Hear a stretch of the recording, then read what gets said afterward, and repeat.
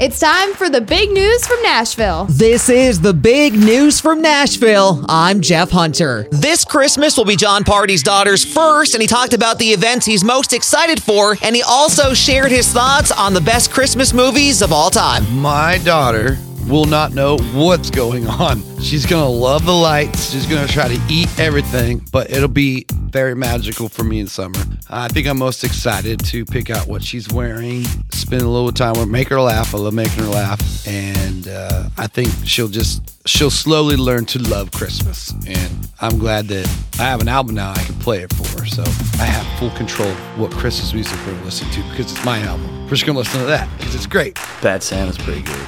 But I have to say, if you're going to watch it with like little cousins, and I would have to say Elf pretty much is probably one of the funniest Christmas movies to ever be that new and come out and beat all the old Christmas movies. That's the news from Nashville. I'm Jeff Hunter.